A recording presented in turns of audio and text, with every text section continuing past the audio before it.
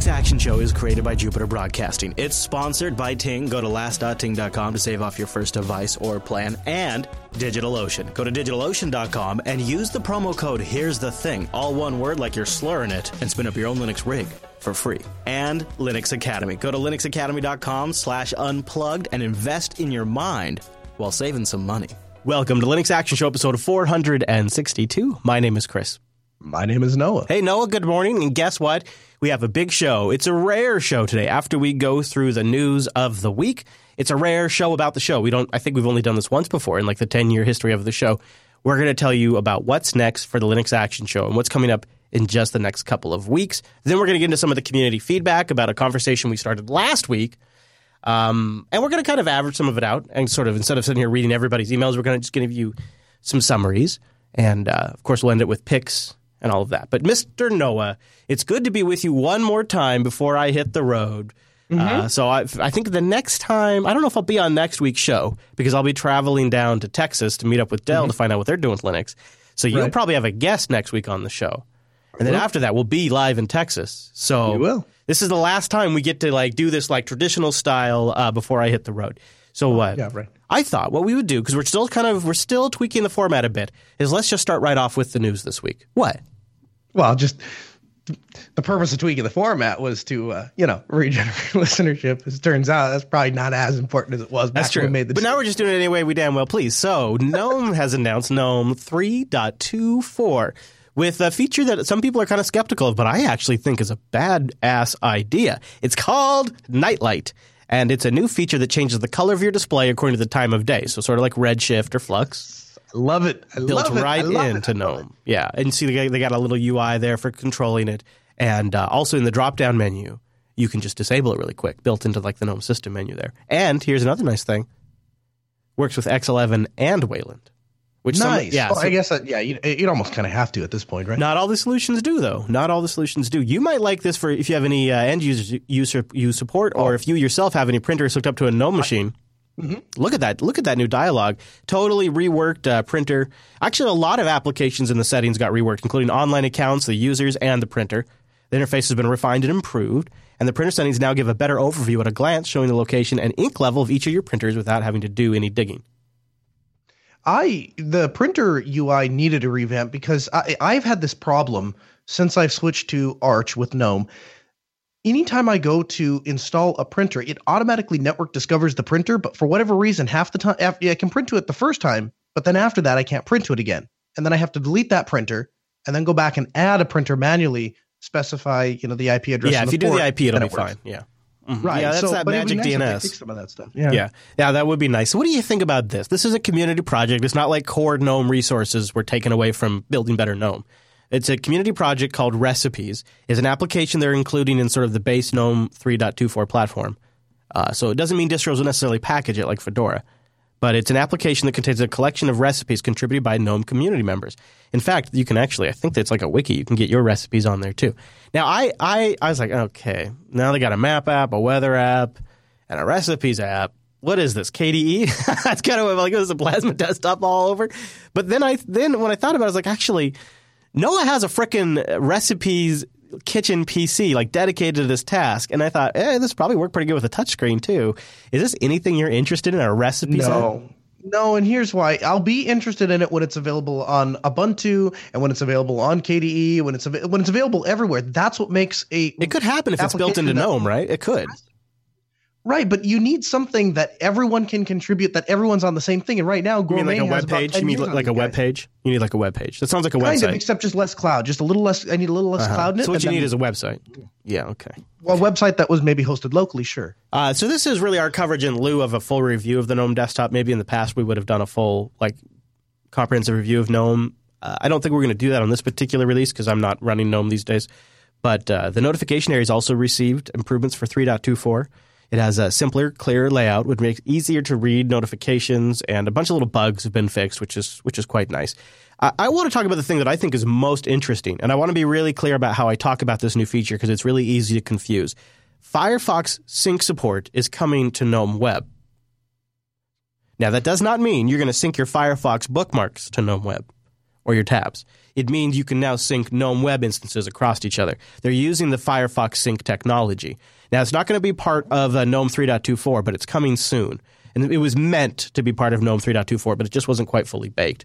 So it'll support Epiphany Web, and you'll be able to synchronize open tabs, hopefully eventually. But right now, they started off with bookmark support using Firefox Sync code. You can even use your Mozilla account and sync your Epiphany bookmarks between different Epiphany browsers, so across different GNOME web browsers, using your Firefox account. I actually that feels like we're pushing a lot of cloud right into the desktop, man. Well, listen, if you're going to get in on cloud, boy, if you're going to get in on this, wouldn't Mozilla be one? That seems like a pretty good technology to use. And I mean, one of the reasons I use Chrome is its sync system is better for me in the long run. It has worked better for me than Firefox's has. Mm-hmm. And like right now, I will sometimes while you're talking, and I'll put it up on your face. In the background over here. See, I'm over here. If you're watching the video version, I have like a little webcam up. While Noah's talking, I might be over here on this other computer pulling up a related, like, supporting article or something. And while I do it over here, so that way I'm not screwing up the screenshot that might be up on the screen, while I have it on your face, I can go to Chrome, go to a little menu, and pull up the web browsers from the other computer instantaneously and now display them on my machine here. So it's their sync system is really fast.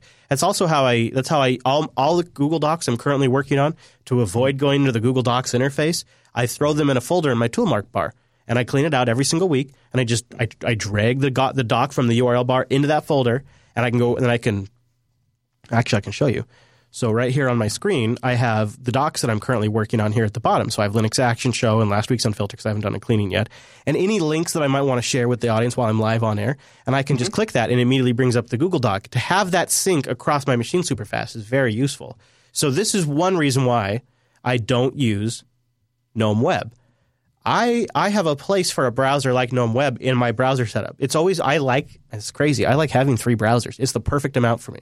3 browsers is perfect because I have Chrome where I do all my primary driving and living, Firefox that I might have like logged into my business accounts or something like that, from my business papers, and then I'll have GNOME Web that might be logged into, say, my kid's account to do something, or I log it into one of the show accounts. And so for me, I very much have to go through a process of importing bookmarks to GNOME Web, setting it all up, changing all my defaults. The moment they push this down to a production desktop, I will be setting up the sync functionality. Not because I use GNOME Web as my main browser, but because I use it as my tertiary browser, and it's pretty important to me. I use GNOME Web for one thing and one thing only, and it does this thing very well. The captive portal detection. Oh, really? That's fantastic, man. If you're in an airport, you open up your laptop, you connect to a Wi-Fi network, GNOME Web, boom, pops up. Hey, this way you're not going to be able to get on the internet until you authenticate. Here's the stupid captive portal that nobody likes. Yeah, they've worked on that. But we all have to do it because somebody somewhere that doesn't understand what it is decided they wanted it. Yeah, I'm looking forward to it. We have a link to the OMG Ubuntu article that talks about it, and also the GNOME blog that talks about it. This is going to be early. I wouldn't be surprised if initially they don't get tab syncing working just right. But I like the UI. Also, they're coming up to manage it. It's sort of following that GNOME design tradition and stuff like that. But I think it is a much needed feature. I may have been pushed over the edge with excitement if there was an option to actually sync my Firefox bookmarks too. I kind of would like to have them separate the way I use my browsers, but I could absolutely see people that want to move from Firefox to a different browser. Maybe they'd like to have it. So that's sort of an interesting look at what the future of GNOME Web, but nothing we'll have our hands on anytime soon. Bunch of other nice things in the new release of GNOME 3.24. Last but not least, I'll mention they have updated what is a very basic but usable Photos application, and probably the most newbie-friendly IRC client I've probably ever used, which is Polari, GNOME's new IRC client. Nothing super special there. And one little shout-out for you, Noah, here. I don't know if you've tried this yet, because I don't think it ships in Fedora. I'm not positive, but GNOME Games has gotten some nice love. Nice. No, I haven't tried it. And this is a way that features a bunch of different back-end emulators. Like it can do the Neo Geo, it can do NES, SNES, Game Boy Color, PlayStation games, depending on the software you have installed. And it gives you a nice, family-friendly interface to pull that up. Updates to icons, goodies like that. Support for machines that have 2 graphics cards has been improved in the display management settings. So if you have 2 GPUs in your rig, GNOME settings is going to actually work for you. And last, but not least, GNOME's Flatpak support has gotten improved. In particular, updating Flatpak applications is much smoother. Support for new Flatpak capabilities, such as automatic runtime downloading, is also included. And runtimes is a new fancy feature of Flatpaks that you can read more about if you give an S online. So yeah, that is a look at GNOME 3.24 in lieu of our typical review, because with us traveling to Texas and whatnot, I just don't see us reloading our production rigs right now. And that's also, that's just the reality of it. But if you are curious, if you want to see a review down the road, let us know. It's always something we're open to. All right, I want to thank DigitalOcean for sponsoring this week's episode of the Linux Action Show. Go over to DigitalOcean, sign up, and apply our promo code to your account to get a $10 credit. Our promo code, here's the thing, all one word. Put it together over DigitalOcean, a simple cloud hosting provider dedicated to making it easy to spin up really nice Linux rigs in probably less than 55 seconds or so. They use KVM for their virtualizer. I got a comment. Chris just reads a script. I am not reading a script. Nowhere in their marketing do they say, tell them it runs on KVM, because people like to know that. They don't. I know you like to know that. You like to know that they're using Linux and they're using KVM, and you like to know that they have 40 gigabit E connections. You like to know that the entire stack is SSDs. That's not on a script. I'm telling you, this is why I became a DigitalOcean customer. Now, what is on the script is their interface. It's great. It's simple. It's intuitive. And I got to agree. That's why I talk about it. It is so damn good. As someone who had to start out in the bad old days like 13, 14, like the early days that VMware was ripping off BusyBox. Way back in the day, I was using VMware on Windows, and I hated it. I resented the fact that they leveraged Linux, and they leveraged Linux file systems and the Linux kernel and the Linux loaders. They leveraged all of this Linux stuff to make VMware work, and then they screwed you by making you manage it all under Windows with some ripped-off MMC interface that was just a catastrophe. I resented it so much. And now, 13 years later, I'm still here to tell you it hasn't gotten much better until DigitalOcean came along. They managed to build an interface that a total noob could manage, or somebody who's done this for many years can grok and really take advantage of. Data centers all over the world, super easy to choose. Super nice, straightforward API to integrate in with whatever language you're using, or if you just want to use it with some scripts. They have rigs starting with 512 megs of RAM, and they go all the way up to rigs with like 220-something gigs of RAM. It's really crazy. But probably one of the biggest features since I've signed up for DigitalOcean that's changed the way I build droplets now is their highly available block storage. Easily scale block storage volumes from 1 gigabyte up to 16 terabytes. You can resize them. You can move them between droplets. Think about that for a second. And all your data is encrypted at rest. DigitalOcean.com. Use our promo code, here's the thing. Get a $10 credit after you sign up and spin up that $5 rig. Try it out 2 months for free. DigitalOcean.com. Big thank you to DigitalOcean for sponsoring Linux Action Show. So one of the things that will also land while we're on the road is Ubuntu 17.04. And a couple of things. Okay. What? No. You're doing good. Yeah, keep going. Good. Couple of things I think people should know about. This is going to be the first Ubuntu to ship with Linux kernel 4.10. Now, I don't know if this is going to be a problem in Ubuntu 17.04. Huge disclaimer. But I am seeing a lot of people saying that if they use the Nauvoo NVIDIA driver, there is some incompatibilities with the current Linux 4.10 kernel. I'm not sure about the details because it does not apply to me. Have not personally experienced this, but if you want to try this beta, be aware of that. Now, what were you going to say? No, I was anticipating you launching into like this is why this is not exciting to me, and I was like, I'm excited because Wi-Fi might work this time. Oh, geez, here you go with the Wi-Fi. Yeah, I thought you might think that too, and I will be curious to see if that does. The other thing, though, that I'm not sure if this changes the equation is Xorg server is going to be a 1 rev behind instead of getting 119. Going to be getting 118. That might fix that Nauvoo problem. I'm not really sure. Also, it's going to ship with most of the GNOME 3.24 stack, which has not happened in a long time. Ubuntu has been behind the GNOME stack for a while. It's one of my common criticisms, actually, and now this is one of the first releases in quite a while that's shipping with a current version, the 3.24 release we just covered in Ubuntu 17.04. Couple of caveats with that. Going to have their old file manager from GNOME 3.20, as well as the old terminal from 3.20, and Evolution file roller, and GNOME software from 3.22. There's a bit of a mixed bag in there because file roller's from 3.22 as well. But this is the final beta, and gconf is no longer installed as default either for you GNOME folks. So it's a coming. But what I have been getting a particular whiff from is how excited the folks over at Ubuntu Mate 1704 behind the scenes are. Yes. They're particularly excited about this release, and I think that's going to translate into something special. In fact, Martin wrote on the UbuntuMate.org blog, he says, we're absolutely chuffed to bits to announce what is quite possibly the best Ubuntu Mate beta we've ever released. We didn't participate in Beta 1, so we have quite a changelog from Alpha 2 that was released in January. We still have some fixes to land for the themes, but overall, this release is shaping up really great. And a little birdie tells me those fixes landing for the themes are going to be really, really impressive. And for those of you who don't know, as you referred to him, Martin is Wimpy. That's Wimpy. Yeah, Wimpy. But this is really the thing that's really kind of neat about this release too is we're seeing the landing of the new Brisk menu, which was created by Ike from Solus, and we're seeing the landing of improved artwork that was contributed by Daniel Foray from Elementary OS. So a couple of well-known projects for creating great software have contributed software to this release of Ubuntu Mate. Mm-hmm. And I think it's looking really good. Plus, you're going to get Mate Desktop 1.18, which is going to have also full support for the new lib input, which I think will make you happy. I think you'll like that. New sweet notifications are added. Like I said, that Brisk menu. And I'm just going to say, I don't know how much I should say, but they're talking about an upgrade to the Ubuntu Mate artwork in 1704 that's coming out.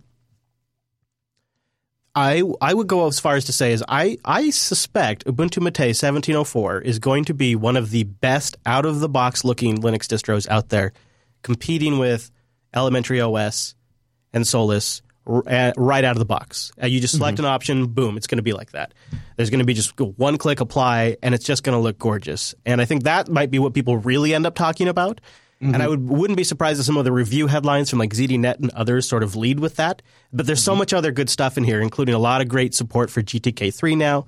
And I just want to end on this. The Ubuntu Mate project with this release is doing something that used to happen in the golden days of reviewing distros on this show. And it was one of those where I'm perfectly content with the LTS. 1604, fine. 1610, whatever, didn't really need it, right? 1604 has been great for a lot of people. A lot of distros are based on that LTS. It's one of those where there's no compelling reason to switch. And most of the Wi-Fi. Most of the intermediate releases with Ubuntu for a long time, the non-LTS releases have kind of been like that. There's some nice improvements, but nothing really compels you to move off the LTS. But back in the day, back in the golden era of distro reviews on this show,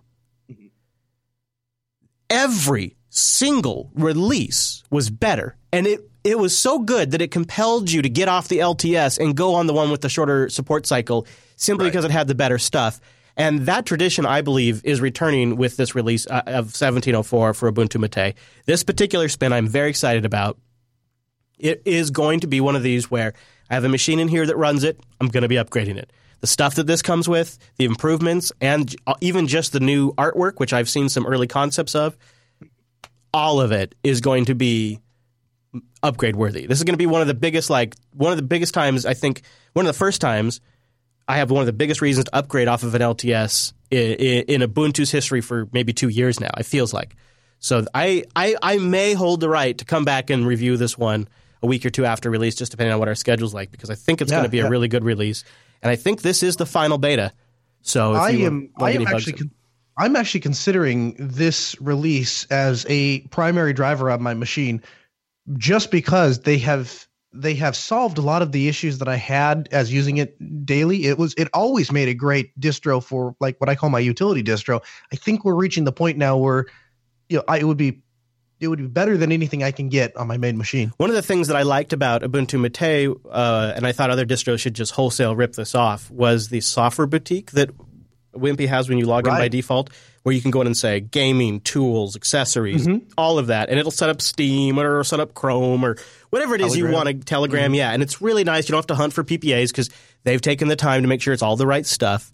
And they do all of the work behind the scenes. Well, this is a big new feature that I actually was calling for in our last review that's now been added, is bulk queue by default. So it will queue up all of the installations, queue, and then you hit go, and it just flies through installing all of them. So because it's so many applications, and it's like it's a list of all of the things I eventually set up on a new Linux desktop that I use a lot anyways. And so you can just go click, click, click, click, click, click, click, install. And you get Telegram, and you get Chrome with Netflix support, and you get just boom, boom, boom, boom, boom, Steam, all of it. That's going to be big. And then one thing that's sort of sad, but I think it's just the way things are going because Ubuntu Upstream has done this, is they'll be dropping 32-bit PowerPC support completely. No more power. But you know what? Honestly, go get yourself a Raspberry Pi 3, and you're just about as good off. So right.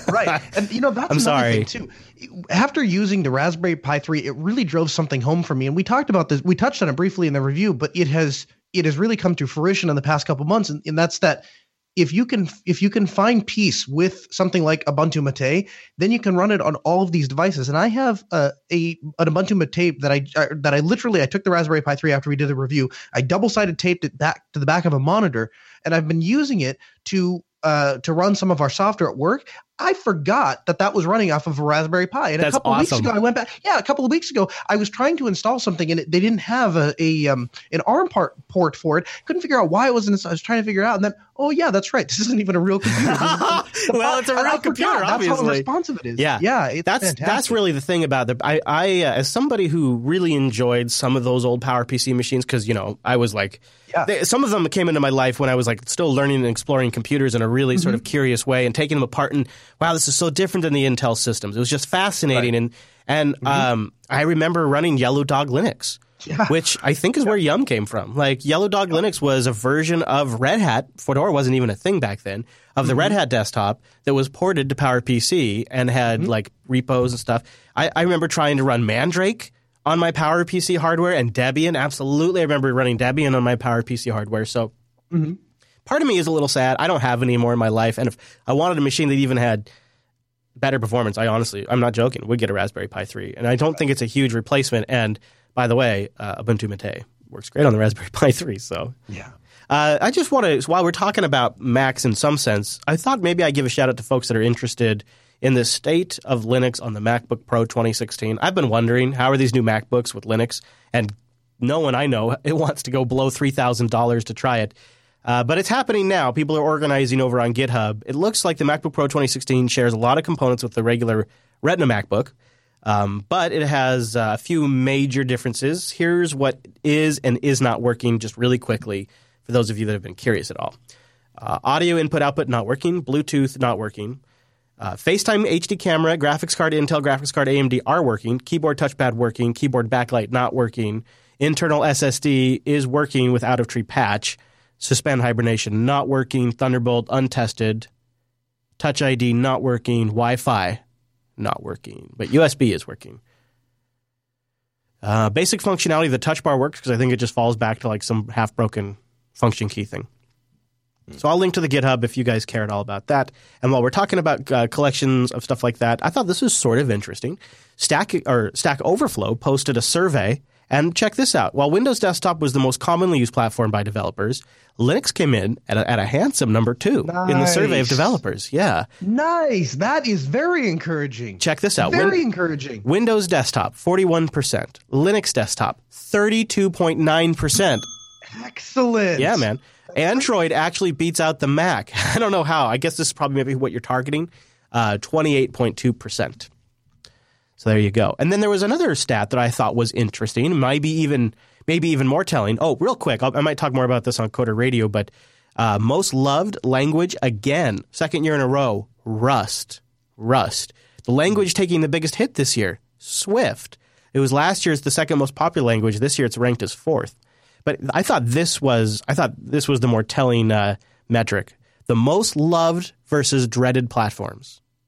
The number one loved platform by the developers surveyed by Stack Overflow is Linux. Linux, everybody. Linux with a pretty good lead, too. Let's hear it for Linux. Linux, everybody. Oh, my gosh, it's Anderson Cooper, everybody. I don't know what happened there. Serverless is for another platform people love. Amazon Web Services. Raspberry Pi comes in at number 4. Mac OS number 5. dreaded platforms. So really, what you're saying is Linux is 1, 2, 3, and 4 because Linux powers all those things after. That's exactly what I'm saying. That is exactly what I'm saying. And dreaded is people hate targeting the SharePoint platform, Salesforce, WordPress, Windows Form, mainframes, the Windows desktop, Arduino, Android, and on the most dreaded list, Linux on the bottom. Linux is on the bottom of the most dreaded list. Top of the loved, bottom of the dreaded. You know what this metric signals to me is that there may become a point in time where we as Linux advocates, we as Linux users need to pivot from let's advocate for the platform, let's get more people on it, let's convert people to Linux as we call it, and we might need to shift from doing that to preserving Linux, because one thing that I see time and time again, and it frustrates me and it scares me, is once something gets adopted by the masses, they usually take the things that we love the best about them, strip them out, and put their own crap in it, and then that becomes what is mainstream, right? Thank goodness we got the GPL, brother. Right. But I'm saying it's going to, a lot of times we shrug, or at least I do anyway. I get to a point where I'm like, listen, if it runs on Linux, I'm happy. If it happens to be GPL, better. There's going to be a point, I think, where that's going to have to shift, and that's going to have to start taking a higher priority to make sure that we strictly adhere to things like the GPL. I think Conseco in the chat room also makes a great point. Now it's obvious in retrospect why Microsoft included Bash in Windows. Yeah, no kidding, right? Yeah, really, because they don't want to lose those developers to another platform. The thing is, it's 5 years too late. Realistically. I wanted to cover another story that's not exactly Linux or open source related, but it is privacy conscious related, which is pretty close to our sphere of open source friends. The Senate has voted to let ISPs sell your web browsing history to advertisers. That's the takeaway headline. This is most applicable, obviously, to our friends here in the U.S., but the Senate today, which was a couple days ago, is using the power of the Congressional Review Act to ensure that the FCC rulemaking shall have no force or effect act. So the bigger picture here is this is really about what the FCC's power is over the internet. That's what really this is about. The Senate measure was introduced 2 weeks ago by Jeff Flake of Arizona and 23 Republican co-sponsors. Flake said at the time he's trying to protect consumers from overreaching internet regulation. Now, the FCC chairman argues that consumers would be confused if there are any different privacy rules from an ISP from online companies like Google and Facebook. Now, everybody's worried about consumers being confused. Yeah, this is like the right to repair bill too. If they give us the manuals, then we might hurt ourselves by repairing our electronics. Yeah. So essentially, if you think about it, this is hugely valuable, and this is playing into a much bigger picture. So there is in the advertising business right now, there is this huge, and they're trying to keep it quiet because it's disgusting, and they don't want consumers to know. But there is this huge pressure by advertisers, not ours, and we're just not big enough to matter. But if we were big enough, they would probably be coming after us.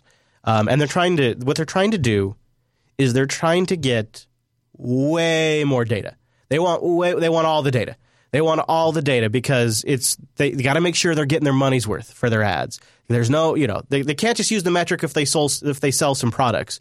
Oh no, Right. no, they got to make sure they're getting the data. Excuse me. And just a quick aside.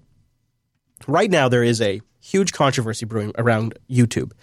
Bunch of advertisers, really big advertisers have pulled out. Verizon, AT&T, Johnson & Johnson, JP Morgan, General Motors, Starbucks, Dish, Walmart, PepsiCo, FX Networks all have pulled out of YouTube advertising because they claim that their company's brands were shown next to extremist videos like the Linux Action Show Unfiltered and Al-Qaeda videos. Really? And because they don't have any data or control over it, they're pulling their ads, and they're using this as leverage to Google to give them more information.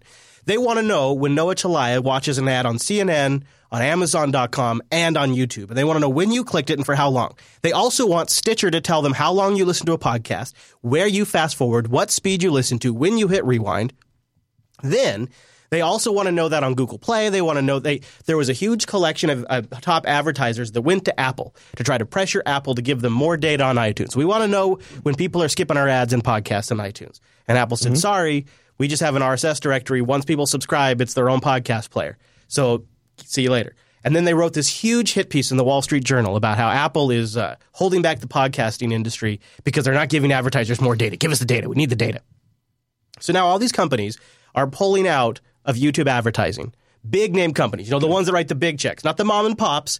Not the mom and pops that are going to Google ad sales and buying a couple of ads like you and I might do one day. Good. But no. Let them pull out. Good. Well, because in 10 years, they're going to be irrelevant and nobody will buy their product because nobody will know about them because this is the future. Here's what Google's doing instead is they're cracking down on content. So they've demonetized 30, 40 episodes of Unfilter. They're cracking down on the content creators. Philip DeFranco, his entire channel has been restricted to anybody that has the restricted settings on to try to appease advertisers. So YouTube is just freaking out on the other end. But the really big thing that's happening behind the scenes is this ISP bill. Because ISPs want to get in the data game. And then they can sell to AT&T and Verizon when you go to all of the things. So picture it. Your home broadband provider would now know when you wake up each day, when your devices start coming online, either when you log on to the internet or maybe when you turn on an Internet of Things device in your home. That provider may know immediately if you're not feeling well, assuming you decide to look something up about your symptoms.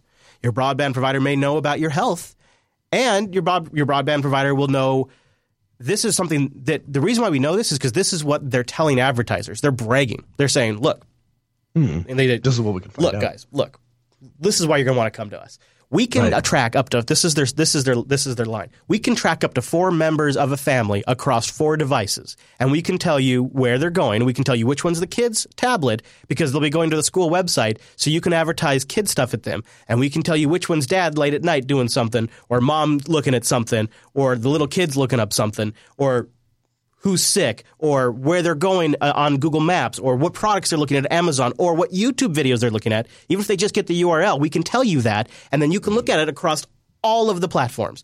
And then it gets even bigger because they work in conjunction with data brokers who are companies that are huge and they make a ton of profits, and they go get your credit card transactions and your rewards cards transactions and all of your information that they can buy from different brokers, and they combine it all together. And they're going to be able to – the ISPs are going to make a ton of money off of this. And this is going to be – now, I just want to make sure this is clear. This is not law yet. If this does go through the House and Trump signs it, it would be effective mid-December. But it's huge if this goes through. And I think anybody who is concerned about privacy would like to at least be informed about this so they can maybe contact the representative. So as of this recording, you don't need to worry. Nothing's changed. It's going to be changing. There's no requirement really that – of course, there was no real requirement they'd follow these rules in the past either. But now they'd have a legal framework to do this. So the Senate Democrats say – now this has become a big political thing, which is too bad. But you would literally be able to draw a map of where families shop and go to school, health information, illnesses, all of that. I think it could be a pretty major thing. Absolutely. And the Republicans' argument is – well, this is really an FTC jurisdiction thing. It's not an FCC jurisdiction thing. And I'm not for more internet regulation. I don't want the FCC getting involved if I can say the S word. Right. And I mean, here's the thing is that so there's a whole other political rant about actually advocating for smaller government. But from a privacy and privacy standpoint and technology standpoint, this is a terrible idea. The good news is if the Republicans have the same amount of success that they had in passing healthcare reform, then probably is not going anywhere. Hey-oh. So I would say this, SSL will help some of this. VPNs and Tor will help combat some of this. But of course, average consumers will just be completely snowballed. And the other thing that's sort of disgusting about this entire thing is there are huge lobbying groups for these internet service providers, which are there was a line I put in the show notes, somebody tweeted this out. Senator Ed Markey said that ISP should now stand for information sold for profit and invading subscriber privacy. So these information sold for profit providers have lobbying groups that are in D.C. arguing, this is their line, that privacy rules would prevent them from showing internet users more relevant advertising, more relevant ads, guys. Otherwise, they just got to ram them down your throat. So this is for your good because they'll have data-driven services. Yeah. They've argued that web browsing and app usage history should be declassified, should not be considered sensitive information. See, but it's not just how are they going to collect this? Are they just going to do a DNS log? No, dude. They're going to do packet inspection. Right. So they're going to know everything. Even they'll probably, because there's so much money at stake here. In fact, they've argued in their lobbyists are arguing this is just our next big market expansion. We're kind of at our limits. There's nowhere else for us to go, and we have something here that we could sell, and this is a market opportunity for us. And really, we just want to give everybody better ads. We just want to give you better ads. It expands beyond advertising and just collecting the data, because if you think about it, what ends up happening is all of this data is stored. So let's say you have a prominent politician who has, an interesting, adult entertainment interest, and that is then captured by the ISP, and some unscrupulous guy decides to leak that information. It fundamentally might change the internet as we know it. People have been able to hide behind a keyboard, and that has offered, the growth and expansion and freedom of expression of a lot of people that wouldn't ordinarily be able to have. So when we're talking about freedom, here's what bothers me, and this is why it gets me, is because it's privacy invasion at every aspect. And here we spend a decade trying to promote a free platform that's based in free ideals, free software. You can audit the code, and by the way, as soon as you get on the internet, you're getting watched. And right. I think the other thing that makes it even more egregious to me is that these ISPs are not just simply ISPs. They're also TV networks like Comcast, NBC. Right. So they also know what cable TV you're watching, and they can combine what you're watching with what you're doing on the internet and what you're looking at on your phone and your tablets. You don't have to have any tracking software on your computer. You don't have any tracking software on your phone, and they're still going to know everything you do. And they're going to bring it across your telephone lines.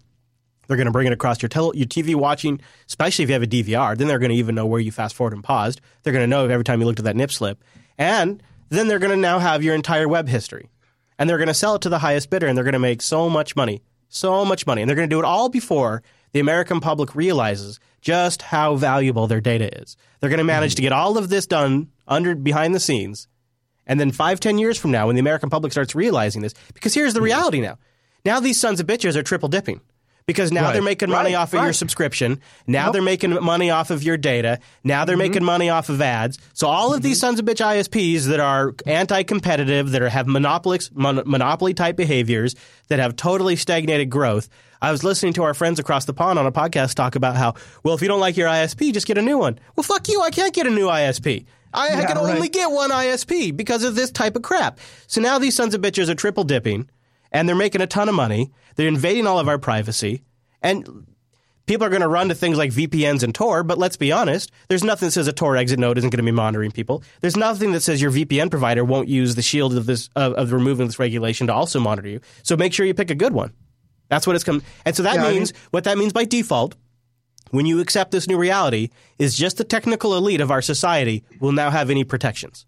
That's what we're going to.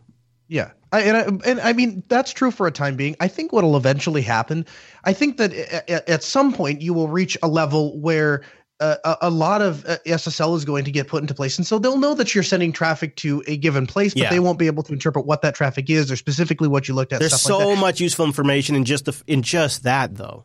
Oh, absolutely. But I'm just saying, I think that the future is slightly brighter. And here's my other prediction, too. I think that as stuff like this comes out, and I saw an article before we even covered this on the show, just on Facebook, and it was, it was a very clickbaity thing, and it just said ISPs will soon know your porn history, right? And that it was referring to this. But I mean, that's something that the average guy can grok, right? Yeah. And I think as that comes out, I think what you're going to see is you're going to see. You think it'll die in the house? Cisco and Netgear, they're going to come out with basically Tor-like functionality inside of the router, and so you just set it up, and it just says secure my internet or private my internet connection. You click a little box, and everything gets magically set up. What a dark day! What a dark day! This is you know what? I tell you what, I'll take the opposite side. You're saying it's a dark day. I'll say it's a bright day because we have the technology. It already exists. The people in the open source community have predicted problems like this, and we already have solutions. They're just not. Your ISP is an attack vector now. Your ISP it's just disgusting. Google is now basically everyone's ISP is Google. You worried about Google Fiber? Well, guess what? Google is just ahead of the curve, everybody. You know what? If that turns out, and this is all, by the way, to compete with Google. This is what this is really about. I'm sure it is. You know what? If that's the case, here's my next prediction. That eventually, what will happen if we can solve this problem through VPNs and stuff like that, and Tor, the very next thing will be is you'll get innovators like the people that it's a terrible design at the moment, but the Ham Radio Design Network, where you just have a transmitter, you hook it up, and then you connect to the central node. Something like some sort of packet, peer-to-peer. Some sort of packet relay system. Well, kind of, with like a protocol on top that guarantees communication. That would be right, innovative. but it would be owned by the individual. There would be no central provider. Is what I'm. Like an RFC or something that would never have any problems. Then we would never have any if it was a standard, and we all just implemented it on our machines. Then we wouldn't have any problems. That would be fine. Right. There wasn't a business in the middle of the machines. Yes. All right. So if you don't care about the show, you don't want to know any more about the show, you just want to know about the news. That's pretty much all of like the actual like content, because the rest of the show is going to be about the show.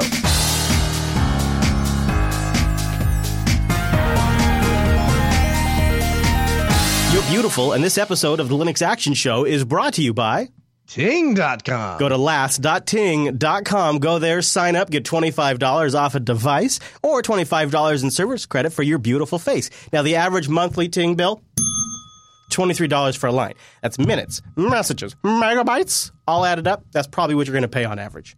$6 a month for the line. $6 a month. Other people, they're bragging about $20 a month. They also have really great customer service. You get to speak to a real human being. They have a dashboard to die for. Oh, I like that. Ting, you got to take that. I'm just an idea guy, but a dashboard to die for, that's working with the D's. You should go do that. Oh, man, I did it again. Oh, anyways, go to last.ting.com, sign up, and while you're there, check out the options. They got phones you might just want to pick up right there, or you just might want to bring one because they have CDMA and GSM. They also have a great blog. I wasn't able to watch this video yet, but the title is Get to the Choppa, which, come on. That's pretty great. That's pretty great. The Ting, it's something from the Ting video team. Anyways, they got a bunch of great posts on their blog. Go to last.ting.com to support the show. Try out that little how much would you save button to get an idea if Ting works for you, and visit the blog while you're there too. Or find them on Twitter. TingFTW. Last.ting.com. Big thanks to Ting for sponsoring this here episode of the Linux Action Show, and thanks to all of you beautiful faces who support the show by going to last.ting.com. I think that might have been a callback because I made a reference to Philip DeFranco earlier. So now we thought we'd take a minute to talk about the show, which is my least favorite thing to do. I never like doing a show about the show. Mm-hmm. But I think, last week we told you guys we're thinking about wrapping up the show. We're reformulating the show. We've been playing with the format for weeks. And it was interesting. I guess we'll say how the feedback went for the feedback segment. But I want to talk about what's happening next, because we've made some decisions, and there's actually a whole bunch of really cool stuff coming up for the Linux Action Show in just the next few weeks. So as we record this episode, my time math is often wrong, so this may be changing. But I think there are 5 Sundays in April. So we have 6 episodes of the Linux Action Show remaining after this episode. I will be gone next week, not related to any of this, just driving to Texas, because we are taking the show to Dell. We will be live at Dell. We're going to go down there and just try to figure out what is Dell doing with Linux. We know about the XPS 13, we know about the servers, but how committed is Dell? What are they working on? What are the people behind it? I try to get our heads around what the story is with Dell and Linux and how serious they are. That was something I talked about during our predictions episode, and this is the continuation of that. I had a conversation with Barton from Dell, who is part of the Sputnik project on Linux Unplugged weeks ago. And after our conversation, I replayed it over and over in my head. And I walked away from that conversation going, holy shit, if this was 5 years ago, we would be all collectively crapping our pants about this. This would be what they're doing and what they have coming down the pipe would be tech industry news that a player like Dell was doing this with Linux. Mm-hmm. That would be 5 years ago. 3 years ago, it would still be the biggest news in our Linux tech circle. Mm-hmm. And I think we've become jaded, and I think the noise level is so high that we've missed what's been happening behind the scenes at Dell.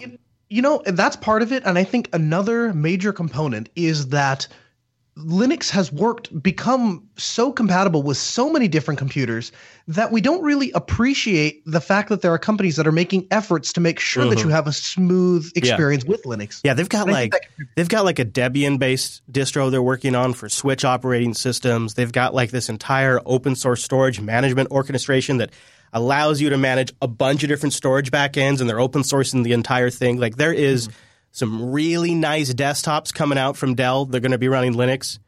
There is a big revolution happening there, and I think we've just lost perspective as a community of how important the story is. I might be wrong. Dell is not paying us to go down there. All of the money to go down there is coming out of my pockets, coming out of Noah's pockets. I'm paying for all of the gas. We're going to be paying to ship our equipment. This is not going to be an advertisement. This is Noah and I going down there to tell you a story in a way that only the Linux Action Show can do. There's no other podcast that can do this, and there's no other media that understands the subject matter like we do. Just to pat ourselves on the back, but we have the video capabilities, we have the audience, we have the understanding, we have the history context, we have the contacts. There are people that are longtime Linux Action Show fans inside Dell that have come out as part of this process to help make all of this work for us and making things happen behind the scenes, because it turns out Dell's a huge company. Many big companies. They have their own street. Yeah. We will be going to One Dell Way. Exactly. So I'm really excited because while we only have 6 episodes left, in that time, we will be doing something that only this show could do. I really believe that. And so we'll be live from Dell in a couple of weeks. Then we're going to have a bunch of interviews and footage. So there will be one episode while I'm traveling that I won't be here, and maybe on the way back too. I'm not sure how that'll all work. We're going to try to help connect the dots between the teams behind these projects. We're also going to do meetups in Texas while we're down there. I'm going to try to vlog the whole damn thing from the trip down as much as I can while we're there behind the scenes, all in my personal vlog. And then the most important thing is going to be happening in Texas. Barbecue? And that is that we are finally going to settle the debate. No, if I go down there and eat it, it's going to be the best barbecue I've ever had. I mean, that's going in. And then you're going to come back and you're going to be like, "What's this grilled food?" No, dude, I disagree. It's all about what can you reproduce on a sustainable basis at home. Now, I am looking forward to how delicious it is. And also, hey, I don't think I've told you this either, Broham. Hey, bro. Love finding stuff out on the show. Yeah. JupiterBroadcasting.com/rover is going to be active again. I'm going to have the rover tracker, the live maps. You mentioned this. Oh, did I? I don't think I did because I just decided to activate the service the other day. Maybe I did. Maybe I was thinking about it then. And I've also imported all of the latest vlogs that are kind of leading up to this Texas trip if you want more information. So JupiterBroadcasting.com/rover, the live tracker will go live once we hit the road down to Texas. And that's also going to be nice for meetups too, because you can kind of figure out where at least Lady Jupes is at. So that'll be coming up the next few weeks. Then we'll have our final Linux Action Show, if everything works out as planned, at Linux Fest Northwest on May 7th. It'll be the final episode. So we'd love to have you come join us, celebrate the show, hang out with us at Linux Fest. If you can make the trip, it would be a great event to go to. And I know live shows from the feedback are not everybody's favorite, but it's always one of our favorite ways to do the show, to see people. Where are you at? Hi. I'm right here. Okay. I'm there. I'm just these, especially Linux Fest Northwest is always one of the best ways for us just to put real names and faces. So it's going to be a great show for us. We'll try to make it a great show for you. Maybe we'll get some old friends on to say goodbye. They're live at the fest and get some interviews to go out on a bang. So a final Linux Action Show, if everything goes as planned, May 7th, live at Linux Fest Northwest, 2017. Anything else produced we should on add Linux? To that? Yes. It'll be produced on Linux. Yes. Anything else we should add to that? I don't think so. I don't think so. Okay. So now let's talk about what's new. So that's what's happening with Linux Action Show. But that doesn't mean you're getting less Linux content. It's going to be more. We're going to have 2 new shows and a revival of one new show that people have been asking, where the hell is it? So User Air is going to relaunch. And what we're able to do with the end of Linux Action Show is we'll be able to pull in the Linux content that we were intentionally holding out of User Air, in fact, cut sometimes from User Air to not take away from last. There was because it was Noah and I, there was a sort of like this conflict there. So that's User Air relaunch. And the other thing we should add to User Air is it's not going to be the same User Air. We're going to be able to expand that show because it's still early for that show. Yeah. Yeah, there are certain things that we weren't able to do with last that we will be able to do with User Air. So the amount of coverage that we'll be able to bring to that show is going to be Huge. Also, the way we record that show opens it up for a lot more guests with really high fidelity audio. And so we'll be talking more about that. We'll be talking about the improvements to User Air when it gets closer. We kind of want to focus more on other stuff right now. But, User Air, it's been one of the most well-received shows we've ever done. And it's just going to get way better. Big way. Yeah, it's just going to get way better. So that is the relaunch. Now we have 2 new shows that are sort of rising in the ashes of the Linux Action Show. And the first one is really taking in a lot of the feedback that we've gotten since we announced all of this last week and trying to figure out, well, what do we want to do? What kind of content will we be not just proud of, like we are with last, but actually really fucking excited to make, like creatively inspired to make? And what has everybody sort of indicated are their favorite bits and bobs of last? Everybody trashes the main segment pretty much. Almost universally got lots of trash for the people that were critical. Almost everybody trashed the picks that were critical. So those were sort of the least favorite aspects of the show. Everybody loved the news. Everybody loves the news. The news is the favorite part of the show almost universally, from the people that are totally positive about the show, from the people that are totally critical about the show. So, something I've been toying with for nearly 2 years. In fact, I even have like a test soundboard over here that I've played with for 2 years now as just like a back idea in the back of my head is going to become a reality because I think the audience wants it too. We're going to launch the Linux News Show, hosted by myself and Joe Resington, formerly of Linux Luddites, now of Linux After Dark, which is a great show. He's also been on the Ubuntu podcast. He's pretty well known in the Linux podcasting space. He's got a great take on the news. He's got a great voice. He's got a sharp mind, and he's contributing a ton of work to the show. So Joe and I will do a Linux News Show every Sunday at noon in the same live time that we do Last Now. It's going to go out in some of the last feeds, and we're considering launching it on a dedicated YouTube channel as well. So just Linux News, you subscribe to that. You get a weekly Linux News Show, Joe and I giving you the take on the stories that really matter. Really excited about this. We have a ton of really great ideas, but I'm going to save the details closer to probably Linux Fest just to let us focus on last because I think that's where our attention should go for now. Mm-hmm. But this is going to be a great show. New voices getting in here, focus on the stuff that people like the most about last, and live on that same live time. So if you'd like to come out and hang out with us on the weekends, we're still going to be here doing Linux content, and I think it's probably going to be some of the best Linux content we've ever made.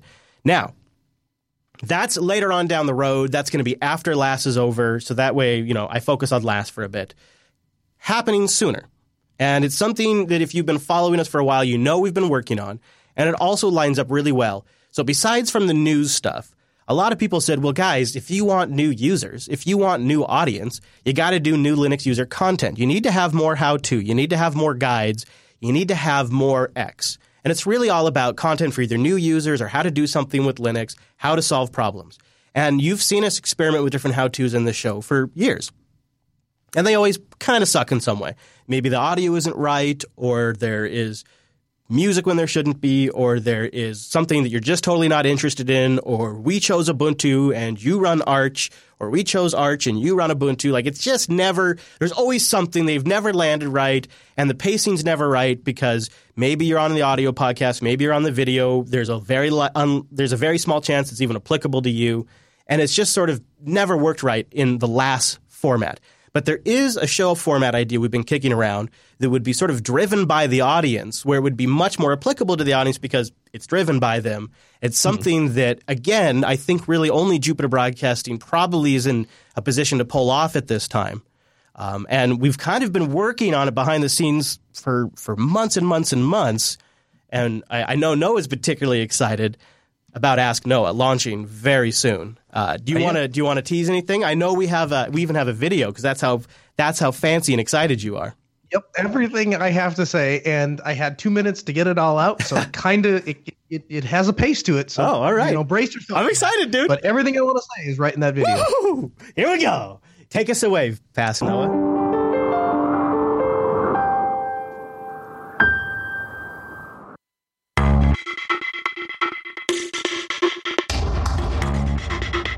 As far back as I can remember, being even like 6-7 years old, I would remember my dad always telling me, he would say, the big professionals, the guys who really know computers, they always use Linux.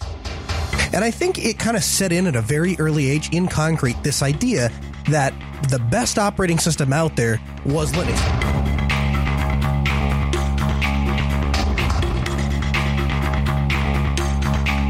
Guys, I am jacked about some news. Since 2009, Altispeed has never lost a client, and that's because we're the best at what we do. Some people will tell you not to treat technology like a religion. Don't be passionate, just use what works. But Altispeed has set itself apart from those companies for one reason. We don't settle for mediocrity. Your life is on your computer. Pictures of your kids, videos of your wedding, tax statements, you name it. In 2017, your life is digital. The question is, what's the best operating system for that? What software can you really trust? What companies can you depend on to provide support for free and open source platforms? Welcome to Ask Noah, the show that you've been asking for, the show that answers those questions. At Altispeed, we've provided people with creative, cost-saving solutions without sacrificing quality, and now we're giving that knowledge away to you for free in a brand new show. This is the show that's centered around you, the audience, because you are the content. We're going to be taking your calls live on the air. As the Linux Action Show winds down, Ask Noah is just getting started. This is a whole new way to experience Linux on the same network you already love with the same host you already know. Interviews with people we just couldn't get with a big video show. Don't worry, though. We'll be publishing small video segments outside the main show, so the reviews of Linux-friendly hardware, how-to videos, and live coverage of Linux events aren't going anywhere. We're on a mission to empower users to own their operating system, their software, and ultimately their technology. Getting them off the cloud? Well, that's just icing on the cake. If you're looking for a pragmatic, reasonable technology show that follows the industry standards, this may not be for you. But if you're ready to turn the technology world upside down on its head, if you're sick of worshiping at the mighty altar of Apple and Microsoft, then we want you to be a part of the Ask Noah Show with a toll-free call, 1-855-450-NOAH. That's 1-855-450-6624. Give us a free call, and we'll talk about your tech questions or business and tech questions.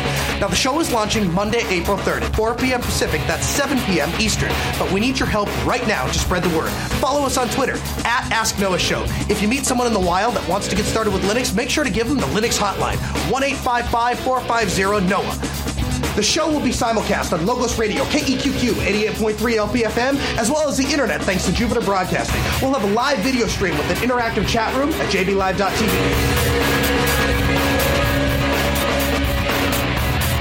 Now, I know what you're thinking. Noah, why would I listen to your show instead of competing Linux podcasts? And the answer is simple. We actually use Linux, like, for everything. We're not Linux journalists with MacBooks, and we don't have Microsoft Surfaces with Windows hidden in our computer bags next to our Linux booths.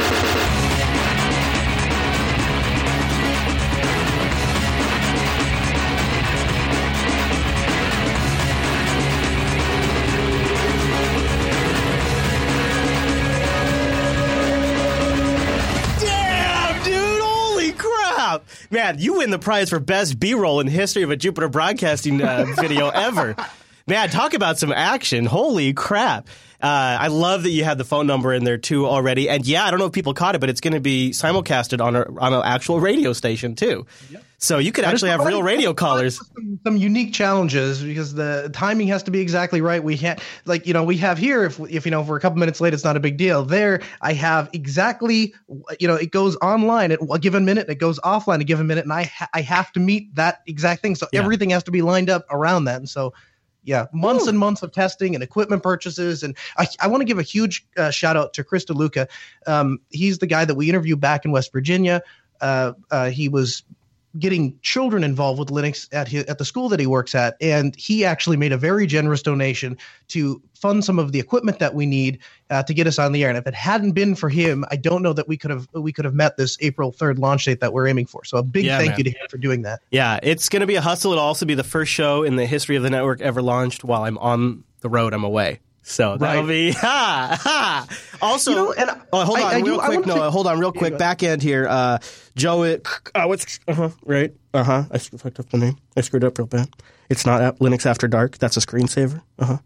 Late Night Linux. Joe's show. Joe Resington's Late Night Linux. Really good show. So, anyways, what were you saying? Well, I want to take a moment to address something, and throughout the history of me becoming on the show and the Linux Action Show, we seem to fight this battle, and it comes and it goes. And we get people that will come into the Reddit or they'll go on YouTube and they will complain about you or me or the dynamic between us, or really, I guess to put it bluntly, they seem to think that I am somehow chained up in this room and you sit there with a whip, and then that's the dialogue that comes in. If anything could change somebody's perspective, I wish I could take our dialogue over the past week, condense that down and put it out on the internet, because I think really what it demonstrates is that you and I have shared goals, and we might not always 100% agree about how to achieve those shared goals, but we're always in agreement that we somehow need to get there. And so there's an ebb and a flow. And in the past, people have seen me time and time again yield to you for different things when we're making decisions about the show or how things are going to go, and that has given you a bad rap. And what's frustrating to me is as the tables have kind of turned, and now because there's a lot of things with Ask Noah that I put my foot down and I've said I want things to go this way, I don't want to do things that way, but because it's not happening on camera, because it's not happening live, nobody's seeing it. And I think you're getting an unfair representation of our relationship. It's an unfair representation of the way that you treat me and the way that I treat you and the way that we work together. And so I just want to go out and say that, everything that you've seen, Chris do in the past, I'm doing, and Chris is being very accommodating and, to make this happen, to allow me to launch a show on his network without him being there on a date that probably is pushing the limits, if not slightly exceeding the limits of what you're actually comfortable with content that you've never really we've never even really had a discussion of exactly what's going into the show. You're just kind of saying, don't screw up the network. So a big thank you for your support, a big thank you for helping me with that, and a huge apology that the rest of the world doesn't really see you the way that you truly are. Brown Bear. Yeah, the Beard and I were talking about it a little bit, and he's like, well, you know what it is that people that are watching the show see you two as hosts. They're thinking about the friendship dynamic, and they don't consider that also I'm the producer and the director, so I have a clock in my head that says, all right, we spent enough time debating this, we need to move on. It's not because I don't want to argue anymore, it's because for production purposes, we need to move on, and I don't feel like going back and editing this thing to make it shorter. Right. So that I think did come across in the feedback quite a bit. So I really want to just kind of walk away with a couple of things from what we've announced here is this really does mean more and I think better Linux content every single week. And our goal here is absolutely to create good, great content with maybe better focus, maybe better reflects the kind of stuff that we're really passionate about making right now. And I know that we're going to lose some of you because some of you want less. That's the product you want. You don't want anything else. Thank you. That's super flattering, by the way. And please just remember when you go to flame us, how hard we've worked every Sunday for a decade now on this show, and put that in perspective when you say goodbye. And we also are fully aware that we will possibly and very likely lose patrons over this. A sponsor could pull out too. This is a huge change for a sponsor. They're sponsoring this show. We think we're going to make better shows that will get better and bigger audiences. So we think for them it'll be a net win, and we think our patrons want us to do the best job we can and produce the best content we can. So we think for our patrons in the end it'll be a net win. But if you grok the risks that we're taking and why we're doing it, and you support it, we could use your support more than ever at patreon.com/JupiterSignal. I'm not saying this to make a buck. I'm telling you this because if one or two sponsors pull out, everything goes away. And it's not like I have it's not like we're making enough money to keep the lights on Patreon. So while it might get us through a couple of months, any higher that number gets, the longer we can bridge the gap until I get a new sponsor on. And I think it'll be possible because I think in the history of this network, on our shows that have sponsorships, they're sold out. All the inventory sold. And it's because we have a great audience that recognizes that that's an important part of this. And it's because we've always tried to sell them a good product. I think these new shows we're making are going to be really, really good shows. I wasn't sure if I was going to share this, but when we were taking in everybody's feedback, I came to a pretty stark realization myself, and this was sort of the final nail in the coffin. I almost feel like I shouldn't admit this, but I just want to give you guys a perspective of where our heads are at. I don't know if I've watched the show completely myself for 3 years. I've watched bits of it and pieces of it, and I told myself, "Oh, that's because I was in it." I don't really want to watch myself. And so I'd watch portions of it for review purposes to make improvements, but I wouldn't just sit back and watch an episode. And one of the things about user error that struck me as contrast to that is not only did I record that episode of user error and then spend 6 to 8 hours editing that episode of user error, and then I would listen through it to time code the whole damn show in the show notes, and I would still find myself listening in a just listener mode on my drive home. After probably hearing the show 6 times, 7 times, I would still opt to listen to user error on my way home.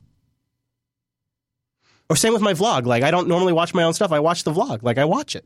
I watch it with the kids. Like, I'm learning what kind of content that I like to watch myself better, and I'm creating more of that. And so when I looked at user error and I said, well, shit, I listened to every episode of user error like 6 or 7 times, and I haven't watched an entire episode of Last in like 3 years or so. It just, to me, was obvious which show we should be focusing on. And I think the Linux News Show will be like that, too. I think it'll be a show that I'm proud of and maybe I listen to myself. Because I really, really like where Joe and I are going with it. He's got some really great ideas for it. And I think we're going to take the content that people like the best, and we're going to talk more about that. And you'll get it. You know, I think hearing a new voice and perspective is going to be great for the network. And I think taking what you're super passionate about and making Ask Noah out of it, which is something that's, you know, so you just gave me that whole long compliment, but what people don't realize is how fucking passionate you are about Ask Noah and how hard you've been working and how every little detail has been sweat over and the gear that's been purchased and the arrangements with the radio network and jumping through their loopholes to make the FCC happy and working with us at the same time to make sure you meet the requirements of the network. And all of it has been, you have been, I can't believe it. I can't even believe you found the time to do it, to be honest. So, I mean, when you talk about passion, it's obviously there. And you put that behind a show like that, and I think it's just going to be a win, especially because the core thing you're trying to do at the end of the day, which is just mind-blowing for an audience, is your real passion, your real goal is to get more people to use Linux. Like that's amazing. So I think that's going to be a really great show too. And I think because we now have a window of time for this show, Noah said something in the pre-show that felt it's kind of true. Like now we kind of feel like in kindergarten or grade school. Right. You know, like when it was the last week of school and you knew summer was coming. That's kind of how it feels now. So it's kind of fun to do the show. It's going to be a little harder to push ourselves, I suppose. But at the same time, we have such huge things coming up, like the trip to Dell and Linux Fest Northwest, that I really feel like we're probably going to go out on a bang, too. So I think it's going to be a good last run of the show, and then we will transition into some really good stuff.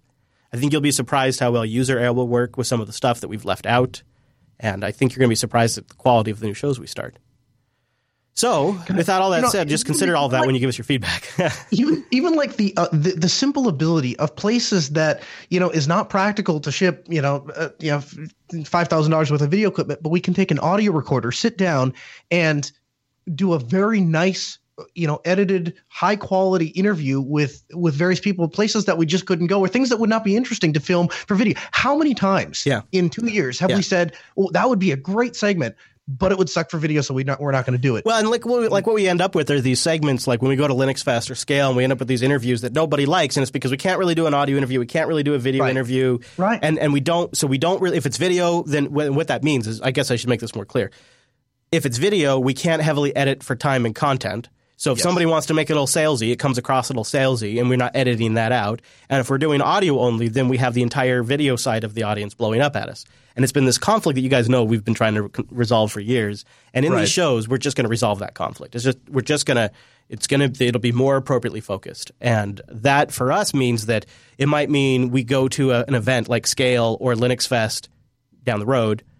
And it's not going to be like our coverage has been in the past for those kinds of things. It'll probably be more concise, more condensed, more focused, better, less like sitting there in the booth and just hearing a long sales pitch kind of stuff. That's all going to get better. And I think for us creatively, these are the new lenses in which we'll look at how we do things, and it'll help us sort all that stuff out. Is there anything else we should add?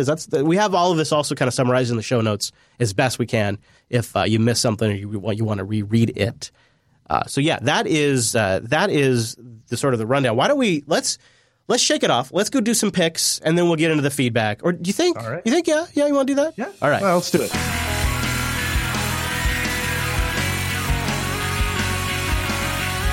Now that's one of our last pick segments. We picked a couple that we think you'll really like, and some that I'll probably be using myself in the near future. And I want to thank Linux Academy for making this segment possible. Go to linuxacademy.com/unplugged. I don't know where that URL came from. Probably some other podcast. linuxacademy.com/unplugged. Go there to find a platform built around teaching you everything about Linux. Video courses with self-paced, in-depth videos, hands-on, scenario-based labs, instructor mentoring by real human beings. That's kind of a big deal for this topic, as Noah knows. A course scheduler to fit a time frame. That's really nice. Lab servers that spin up on demand and you can SSH into those bad man pajamas. Courseware if you just want to go down the certification course or learning paths when you want to get into a whole new field. In fact, they're launching new stuff all the time. If you go to linuxacademy.com/unplugged, you can sign up for a free 7-day trial and support the show. I follow them on Twitter at linuxacademy.com, and they just released a new AWS Certified Advanced Networking course. If I was in the biz and I had to get into AWS, there's nowhere else I would go. I really appreciate that they've integrated this in with their other Linux coverage. So you can learn the basics of Linux and command line management all the way up to the huge technology stacks, like containers that all this stuff runs in, or OpenStack, or AWS, even Azure. And they have nuggets, which are like little deep dives that'll go into like a particular subject, like firewalling or SSH. Just like some of them are like 5 minutes long, some of them are like an hour long. It's really cool, especially when you just got a little bit of time. You can still get some value out of your subscription. linuxacademy.com/unplugged, and a big thank you to Linux Academy for sponsoring this episode here of the Linux Action Show. All right, so we have a display here that runs Linux. This is one I picked just for you. This Walmart display that has crashed runs Linux. Look at that, dude. Look at that big Walmart screen, totally crashed right there. And I decided to do a little digging. And First of all, you know what jumps out at me about this screen right here? If we do a little zoom and enhance here, you'll notice.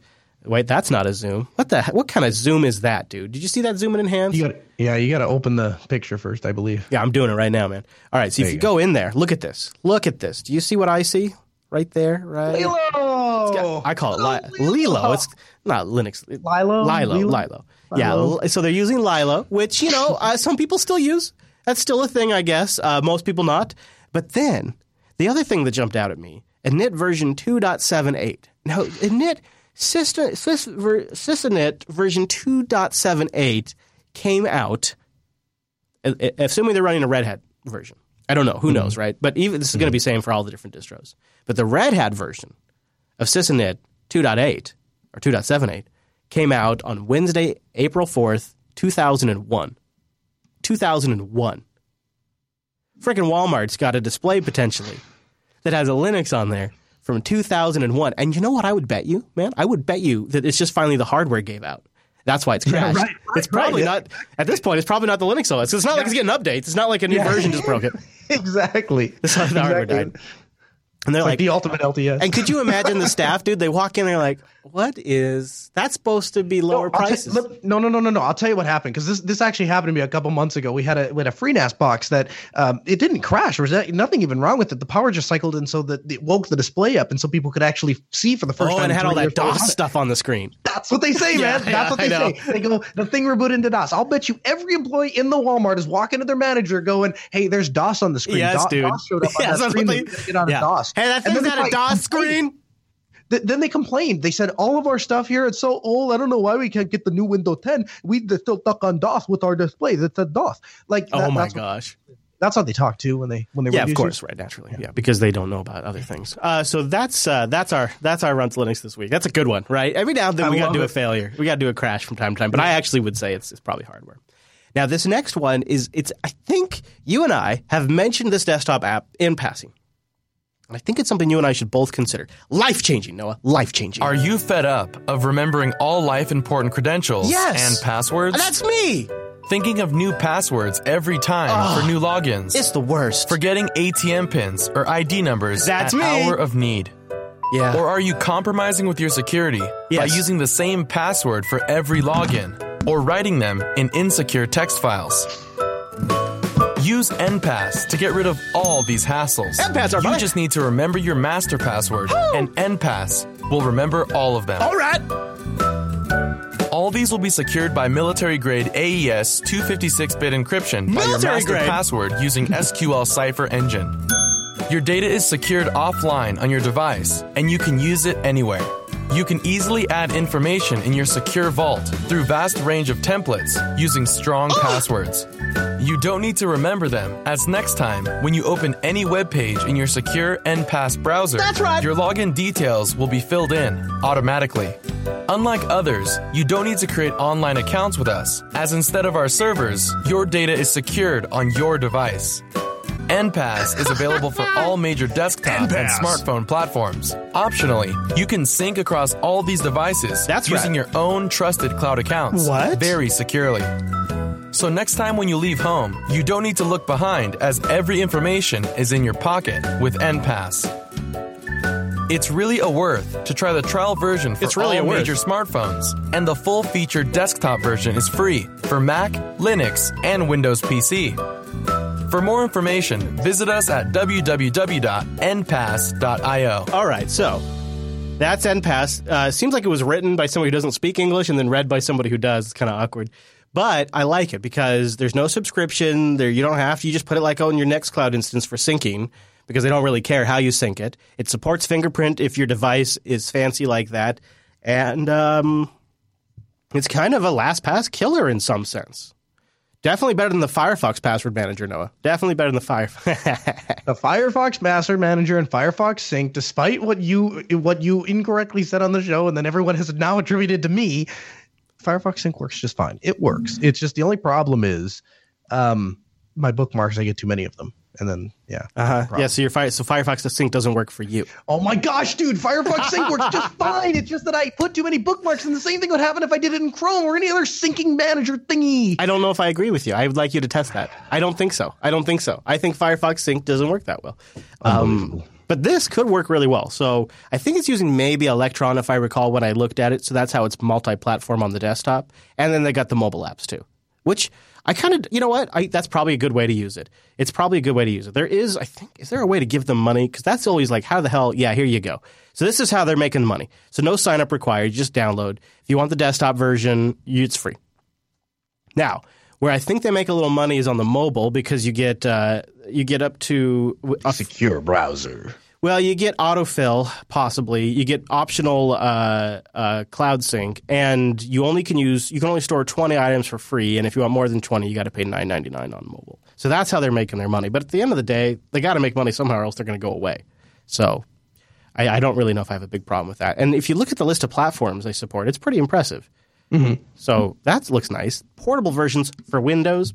Mobile versions that sync with what's on your desktop. You host it via your own sync service, so you don't have to worry about a LastPass compromise. Overall, NPass, I think, looks pretty good. I think it looks pretty good, and it's got a lot of attention behind the scenes here at JB. Producer Michael threw this in my face because he's been looking at it too. npass.io is where you find it. I don't know. No, you might consider giving it a go. You might consider it.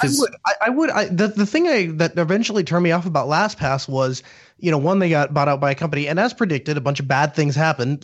And the first of which was I went back to sign into my LastPass account, and I get this message, and the message said, and I kid you not, two-factor authentication, which you have enabled on your account, now requires a subscription fee. So you can't log into your account because you have it secured with two-factor, and you can't use your two-factor because you haven't paid us our ransom. So basically, we're not going to give you any of your passwords back. And I went, go screw yourself. And then I reset my passwords. And then I went to Firefox Password Manager, and I've not been back. Yeah, I keep jumping around. I think NPass might be where I land. I'm going to give it a go. I'm going to give it a try. Past picks at jupiterbroadcasting.com/lastpicks, which I imagine will be sticking around, at least for a while, along with the archive of the Linux Action Show. If you want to submit a pick, you can get it into us at linuxactionshow.reddit.com or email us jupiterbroadcasting.com/contact. Also, I should say thanks to Twiggy99999 for submitting that runs Linux. That was brought in by him. And thanks to producer Michael for submitting NPass, the no charges, no hidden subscriptions, just download and use password manager, which works with your browser and works on mobile. I wonder if it's as good as LastPass on Android, because that is a sweet setup. You can't beat LastPass on Android. It'll autofill application logins, which is so nice because big passwords are a real pain in the butt on mobile. So if anybody's tried NPass on mobile, tweet me at ChrisLAS. How does autofill work on iOS and Android? I would love to know because I often use both. All right, that's all the picks for this.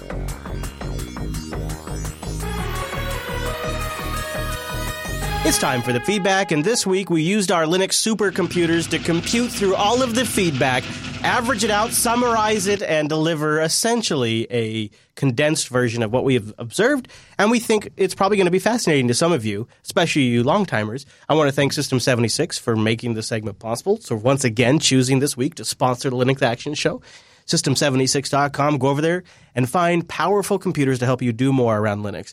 Nice machines, born to run Linux. And, you know, one of the things that I love about Carl, the guy that owns System76, CEO over there, he has this philosophy of always make the computers more powerful. Whenever you can make the computer do more, do it. That's where I really think that shines in like the Bonobo and Oryx line, which, as you guys know, are machines that particularly appeal to me. And I think that's totally awesome. The Galago Pro is another great representation of that. Launching really soon. You can sign up. Shiny, ultra-portable Galago Pro with a 13-inch high DPI display, aluminum backlit keyboard, Ethernet still, a DisplayPort, HDMI, an SD card reader, nice big trackpad, everything you'd probably want from a rig like that. You can find out more at System76.com.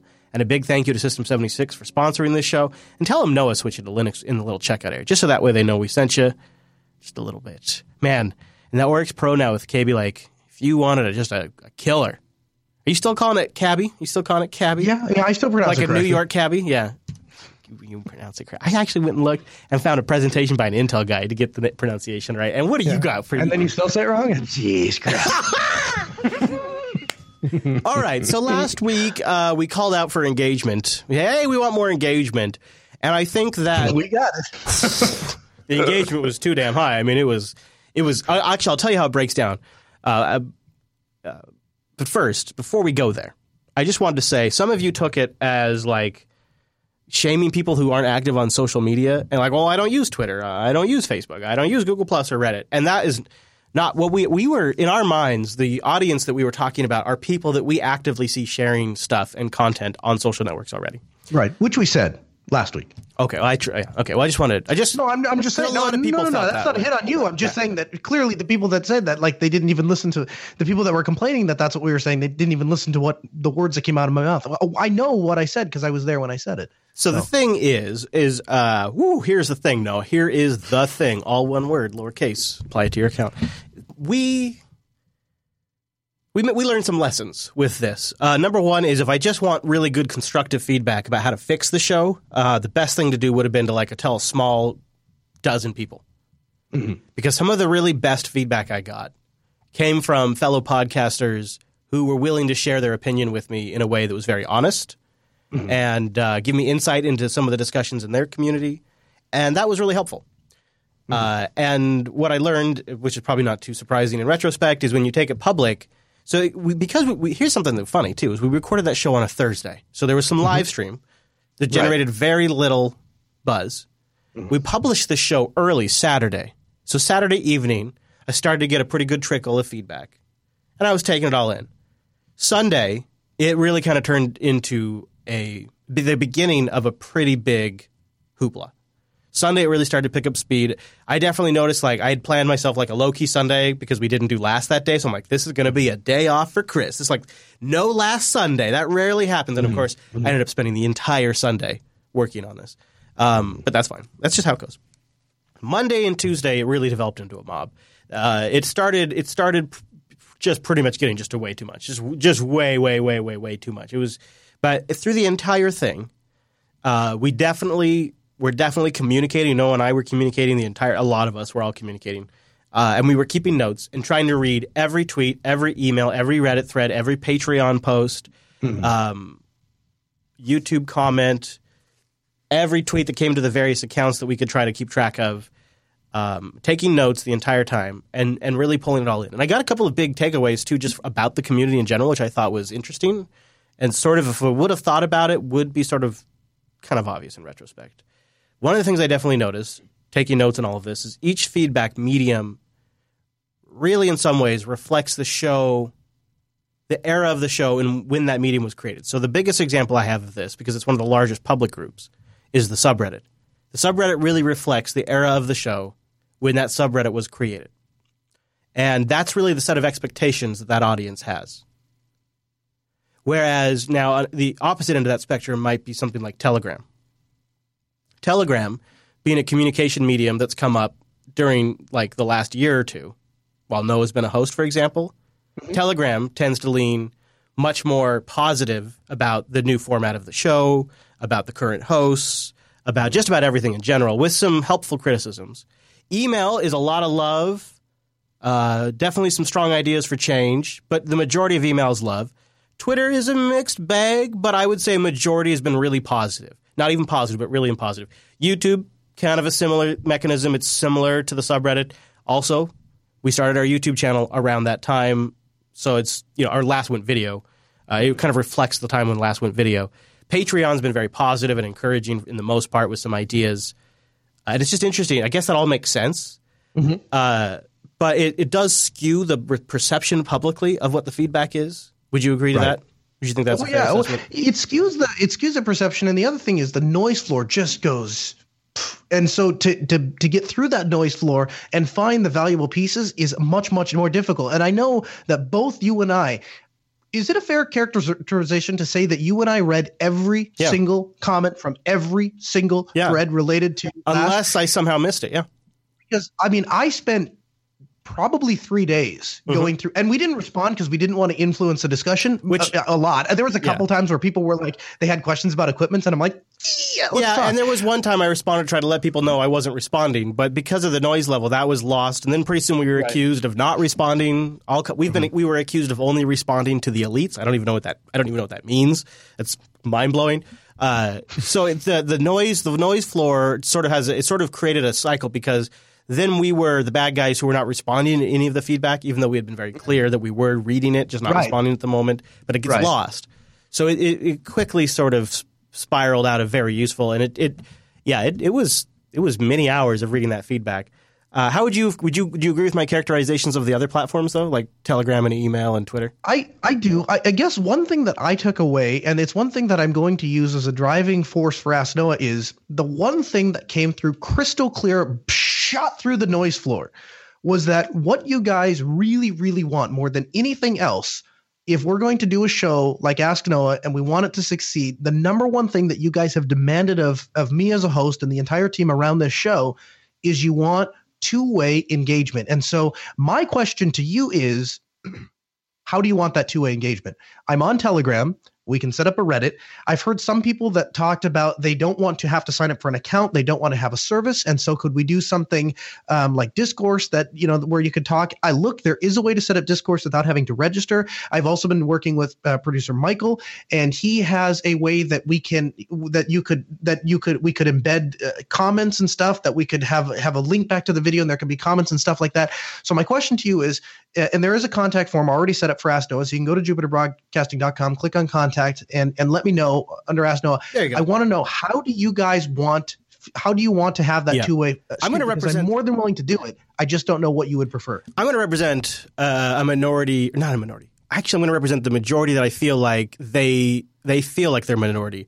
And I'm referring to those of you who don't engage on social media, those of you who don't leave comments, those of you who don't email but still watch the show every week. Because a lot of you came out of the woodwork to represent that huge bulk. And, I got a couple of emails. I actually think it was almost like 7 emails that all had a basic structure to them. Hey, man, love the show. Still watching. It's just I've been watching for like 8 years, 10 years, and I got a job.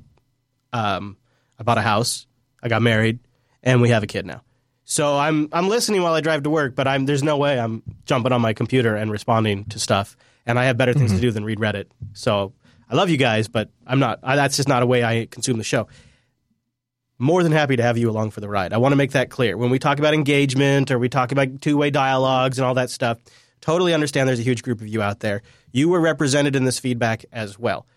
We are specifically referring to people that promote other Linux podcasts, other Linux productions, but not us, even though we know that they're in our community and they're consuming our show. I just want to let those people know, though, that we know you're out there, the Dark Matter listener, and we appreciate you a lot, and we're thankful that you consume. And we know that you don't need a show to be a social experience all the time. There's other shows for that.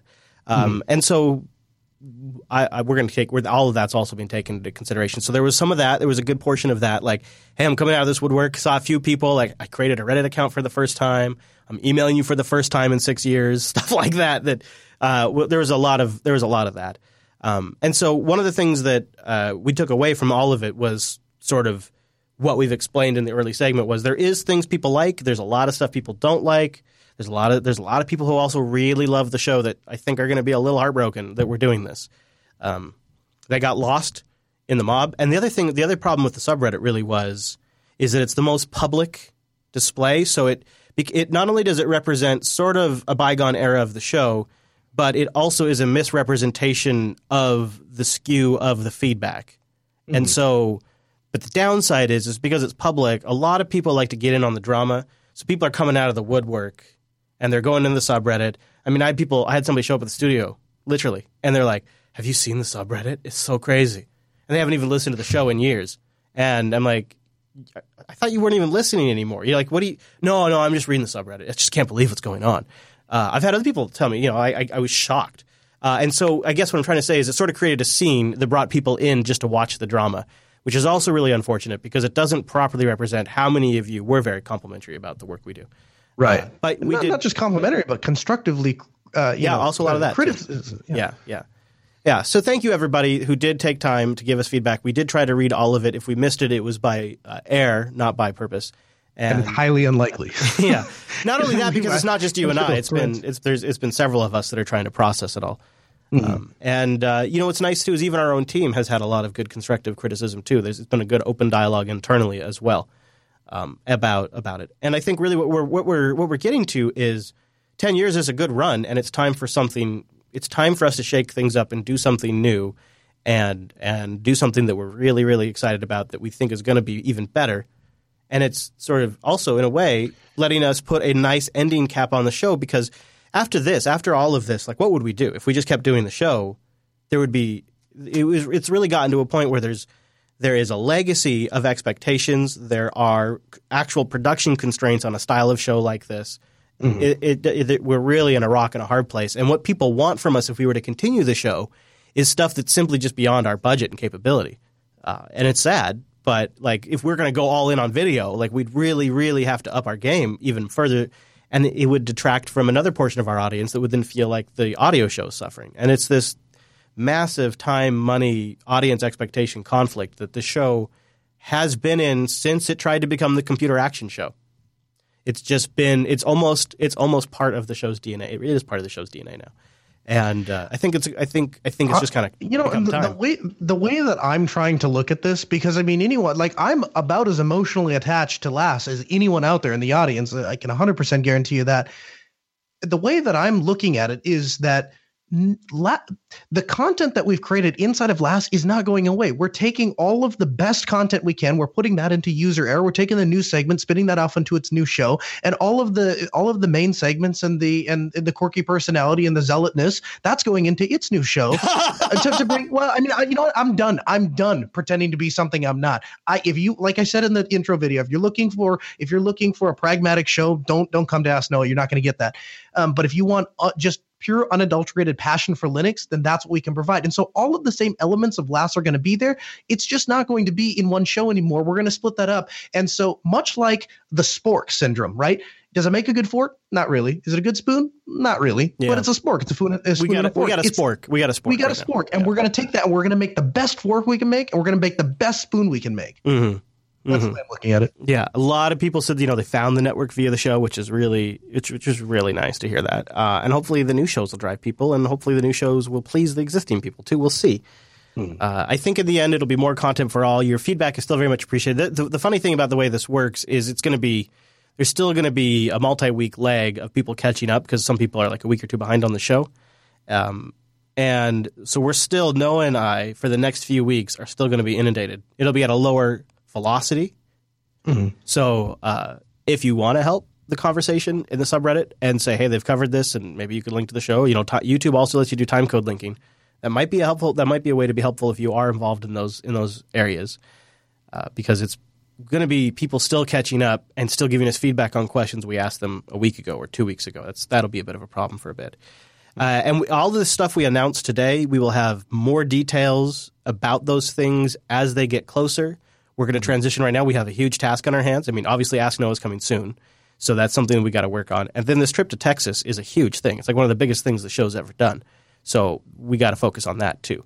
And I'm really excited. I've been talking to the team at Dell for weeks now. They're really excited. Really, I think even just going down to Texas is going to be great.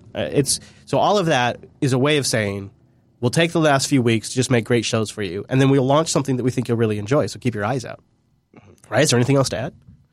Next week is the big announcement what Chris Lass is going to be changing his name to. So you can all send your feedback to Alan at JupiterBroadcasting.com what Chris Lass should change his next name to. There you go, Alan at JupiterBroadcasting.com. That's exactly where it should go. Yeah, I don't know if I will, but we'll see. Maybe if I get a great name suggestion, I will. I'm also not totally sold on Linux News Show, but I kind of like also telling you what you're going to get. Just, this is what it is. And there's no Here's what he does. We were talking about Ask Noah, and I said, I'm gonna pick some music, and he goes, "You can pick the music. It just has to be better than the music that I would pick." That's his way. That's his way. He does this. He does that thing where he says something that, like, in a very nice, pleasant way, but then when you think about it, you're like, that man just slapped me right across my face. I was doing no. I'm just saying, use your best taste. That's all. Use your best taste. Use your very best taste. Yeah. All right. So there's last few specifics. I won't be here next week, but Noah should be with a special guest. Join us Sundays, jblive.tv. Only last few shows left, so might as well join in live if you can. We'd love to have a great IRC hangout while we're doing our last few shows. And I think we'll take a few questions from the IRC once we wrap up here too. So stick around if you got questions in the IRC. So you can find it in your local time at jupiterbroadcasting.com/calendar, and you can email us at jupiterbroadcasting.com/contact. I'm at Chris LAS on Twitter. And I am at Colonel Linux. Of course, the company is at Altispeed. And now, for the first time, I get to say at Ask Noah Show is on Twitter. It's live, and we would really appreciate it if you follow us there. Again, looking for that dialogue for a two-way street. Until then, we'll probably make announcements over Twitter, and I'm assuming JB Signal. Cool. Yeah, at Jupiter Signal to follow the network. Yeah, of course, when it's a regular show and stuff too, when it's released, when it's live at Jupiter Signal. So it's at Ask Noah Show. That's awesome. Mm-hmm. That's awesome, dude. All right, so that wraps up this week's episode of the Linux Action Show. Thanks so much for joining us, and we'll see you right back here next week.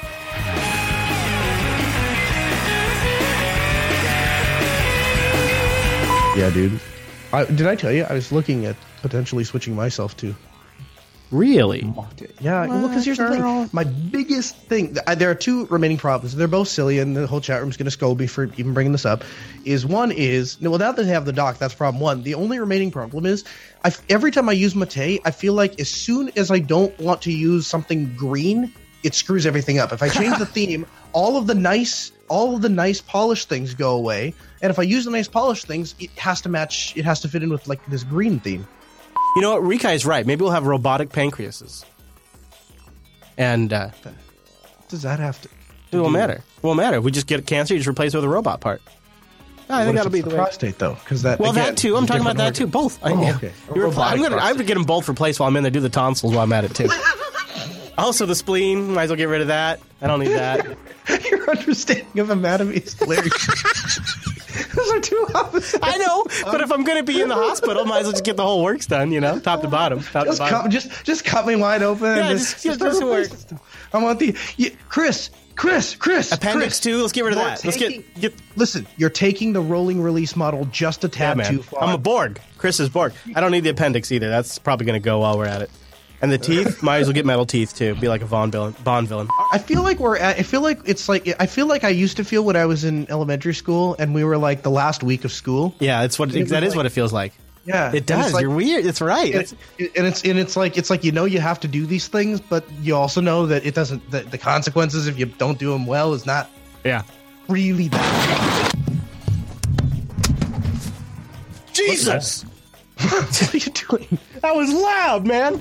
Oh, man, I got... Whew. These headphones are loud, dude. These headphones are turned up loud. All right. What was so loud? Here's the thing. I'm okay with constructive feedback. Like, the people that were like, here are the things I don't like the show, and here are the things that I want you to change, that I don't have a problem with. The thing that I have a problem with is people that complain that right in their own complaint admit that there's nothing that can be done about the complaint, right? And, like, that to me... seems like it serves no other purpose but to be personally insulting and irritating. And that I don't tolerate very well. Don't forget to do Linux Academy. We just did Linux Academy. We just did that, dude. Where were we? We just did that.